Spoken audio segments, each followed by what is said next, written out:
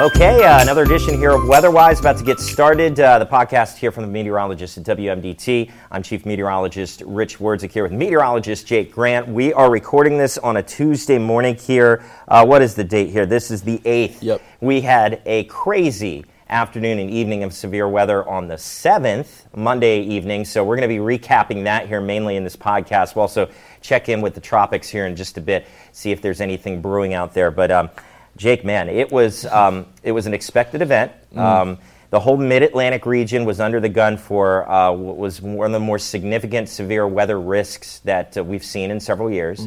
For some areas it played out exactly how the forecast expected. Some areas didn't get hit that hard, but that's the nature of thunderstorms. Northern Maryland, northeastern Maryland, northern Delaware, the Philadelphia metro area, hammered by straight-line winds. They're even sending out some storm surveys, I know, to check out what's going on in northern Delaware from some of the storms. So potential for tornadic activity. We had here locally in Delmarva, with those storms as they propagated over us, and I know this probably woke you up, we had a ton of lightning, torrential rain, so much rain prompting a flash flood emergency, and that's where we're going to start here out of the Cambridge area yesterday evening. Now, to get everybody up to speed, usually when there's flash flooding, it's flash flood warning.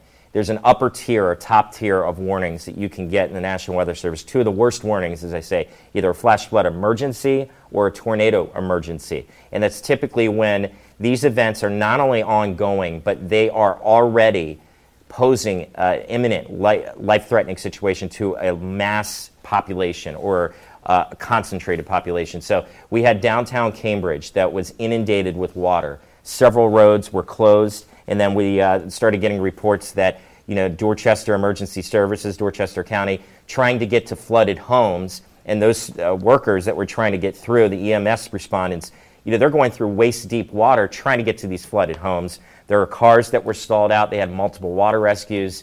Crazy, thankfully, an event that didn't last very long. Although I'm still seeing some pictures of high water out of Cambridge. It is a lot better, but naming some of these areas here that got hit, and I know some people in town sending us these pictures here, but like Peach Blossom Drive was one area that I saw that was completely flooded over. Even after the rain stopped for a few hours, the entire road was covered. And you could see that the water was coming into everybody's first floors. So it was nuts. And then as those storms moved out of Cambridge, they worked their way into Wicomico County, and we saw a few supercell thunderstorms come across Wicomico, Somerset, and Worcester counties, prompting a few tornado warnings. And I know that, Jake, you go to bed at a decent time, right? Because you need to get up at, 2 o'clock in the morning. Yeah. I think these storms probably kept you up most of the evening. Yeah, I was up most of the evening, and funny enough, I can sleep through my alarms, but can't sleep through the phone alert that a tornado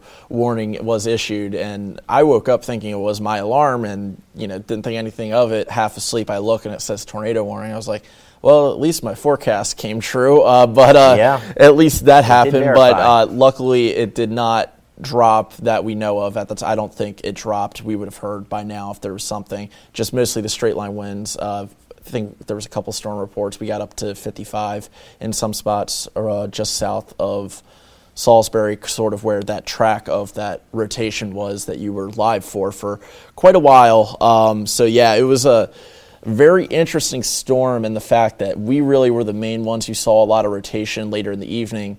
Even without any of that daytime heating, it got so hot during the day. We had a ton of untapped energy, and you could see all that energy as well when it comes across the bay.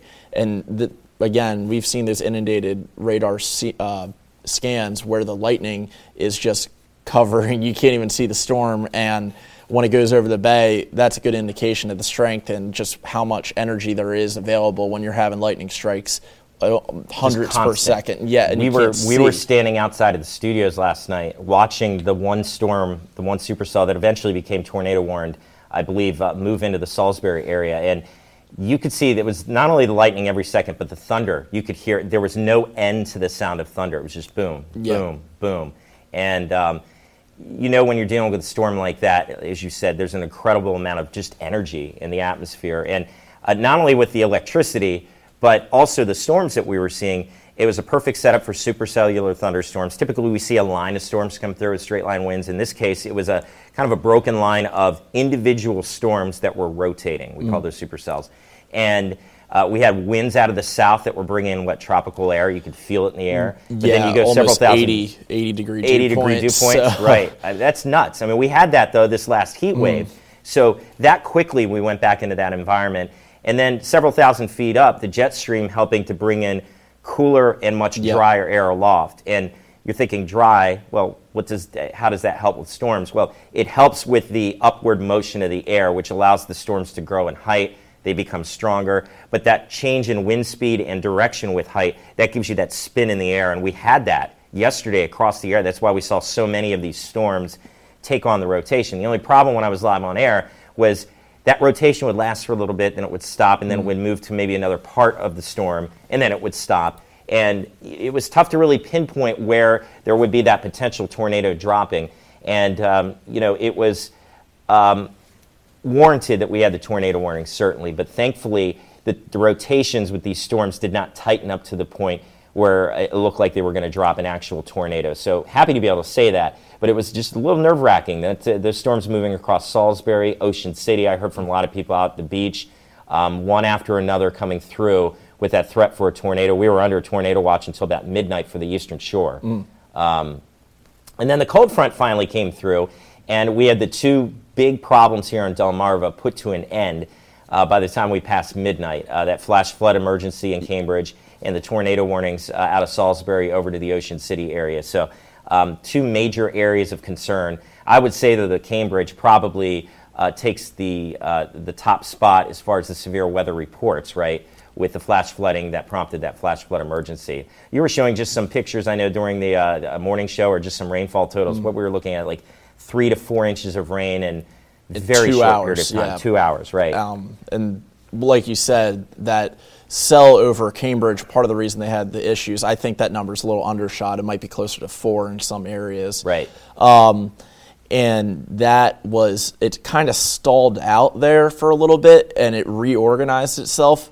And because, like you said, I was rewatching what you were saying, and it kind of just parked itself for a little bit, and even like that extra 30 minutes can drop an inch of rain just like that. And luckily, we didn't have a lot of that bowing that was more to the north with the wind, so we only got the 55 compared to the 80s up around Philadelphia and northern Delaware. But when the storms stall out like that, we get a lot of rain, and we had precipitable water values. 1 to 2 inches of precipitable water in the atmosphere. That's just the accessible moisture for a storm to really drop its moisture content. So when you have something like that in the atmosphere and it's a deep, moist layer of air, it's going to be able to drop a lot of rain really quickly, especially when you're heating things up and the water is wanting to escape the atmosphere. And not to go too far ahead, but looking like Thursday, we might be having another flooding event. It wouldn't be surprising. It is a wild look right now so far with those the radar or the future cast so far. So we aren't out of the woods yet, especially for Cambridge. They could be dealing with some more flooding again, especially with all the saturation, not just in Cambridge, but in Wacomico, Somerset, parts of Sussex, and Worcester as well, because that band that moved through kind of dropped that 1-2 inches. That isn't going to absorb by the time we get to Thursday, so it'll be interesting to see. They were under that aerial flood warning this morning due to the fact the high tide was about 1 last night as well, so that didn't help That did not help, no, at all, especially with the stronger, the bigger moon that we've been having. So you bring up a really good point about the saturated ground, and I saw this in downtown Salisbury when I was leaving yesterday evening after all the storms. I left the station at about 12:30, and we were rain-free for a good period of time at that point. And even outside, walking through some of the streets here in downtown toward the parking garage area and some of those spots, there was still a lot of water running down the sides of the roads, trying to get into the drainage areas that were still pooling up around those spots. And this is significant time after the storms had moved out. And you said the 1 to 2 inches real quick. We already have a saturated ground. You had that going on, and it took that long for the water to move out of downtown Salisbury, where we didn't get hit nearly as hard as Cambridge.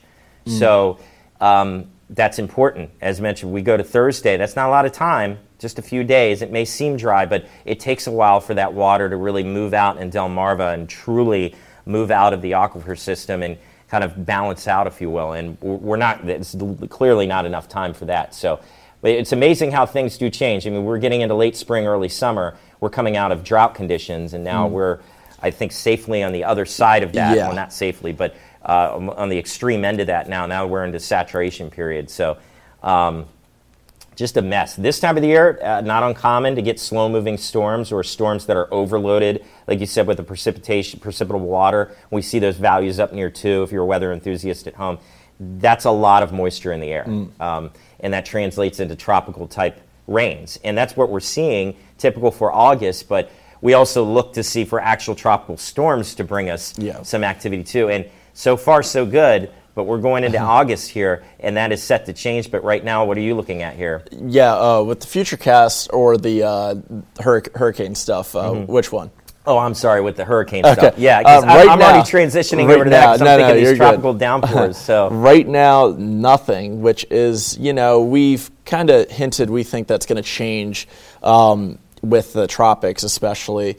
Me and you personally believe. I believe the Hurricane Center is going to be releasing a new updated outlook soon, and the rumblings I've read on Twitter, kind of, granted it's Twitter or X or whatever it is now, but whatever it's called, whatever I call Twitter. I'm sorry, Elon, but basically it's looking like even though we are in El Nino, which means it should be a weaker, just with how warm the water's been, how strong our winds are from the south have been as well. There is going to be the chance for some more significant storms. I wouldn't be shocked for us to really get into a pattern where we're having to deal with one a week into September. Just the waters are too warm, and even I've been fooling around with some stuff as well. There's a swath of warmer water right off the coast of the Carolinas, right where our track would be up northward, of deep layer or deep 80-degree plus water, and that deep warm water is a good indication for sustaining the formation of hurricanes. And just with how it's basically bath water, it's going to be, that's a good way to describe it. Bath water. It's worse than bath water. 90 degrees in Miami. It's a little too hot. Yeah, and like with that water that hot too, evaporates even better. So more precipitable water, again, you can get these tropical downpours. Really, I think we're going to be having a pretty active September, if I had to bet. Yeah, I'm with you on that. Yeah. I totally agree. Your analysis there is spot on with the fact that and it's kind of simplistic when you think about like what we're looking at. The waters are the main driving force for these tropical systems to develop. There are other factors which could inhibit their development, like winds aloft that shear them apart, but the actual building blocks of these storms starts with the warm water, and there is more than enough fuel out there, incredible amount of it, in all areas of the Atlantic and the Gulf, and it's just going to take a few systems to get their act together. Also, the upper level patterns do need to shift a little bit, but all it takes is just one pattern shift where the upper level atmosphere is not very active over some of these ocean waters, and then boom, you're going to have something pop up. So yeah, it's a lot of, and the thing is with this too is it's not the surface temperatures, it's deep warm water. It's been cooking all summer. There hasn't been any storms to get any upwelling to really cool it off either. So the first couple storms that get a chance to either ride up the eastern seaboard or head into the Gulf, Gulf still has temperatures 90-degree water, which is disgusting, but it's deep water, it's warm. And like you said, one pattern shift, it's only going to take, even if it shifts for just a week, it's going to open the door for something to spin up. And because the storms blowing off of Africa have plenty of fuel out there to really just feed themselves until they reach us a couple weeks later in the Atlantic coast. Yeah, that's very good points to make. And obviously, we're concerned about that here in Delmarva, the East Coast here, the Mid-Atlantic, for this activity, especially getting into this time of the year, late August into September, even October. Those are the time frames for us that we typically see some tropical development impact our area. So right now, all clear. expected to probably not stay that way very much longer. And then we, of course, here locally have our own severe weather issues to deal with. Again, looking at Thursday as our next opportunity for some problems with storms coming through. So keeping an eye on it here in the Storm Center as we do. Myself, meteorologist Jake Grant here. Also, we're going to introduce, by the way, next podcast, I believe we're going to have meteorologist Eric Alf on. He's our newest meteorologist to the team. He's taking over our weekend duties.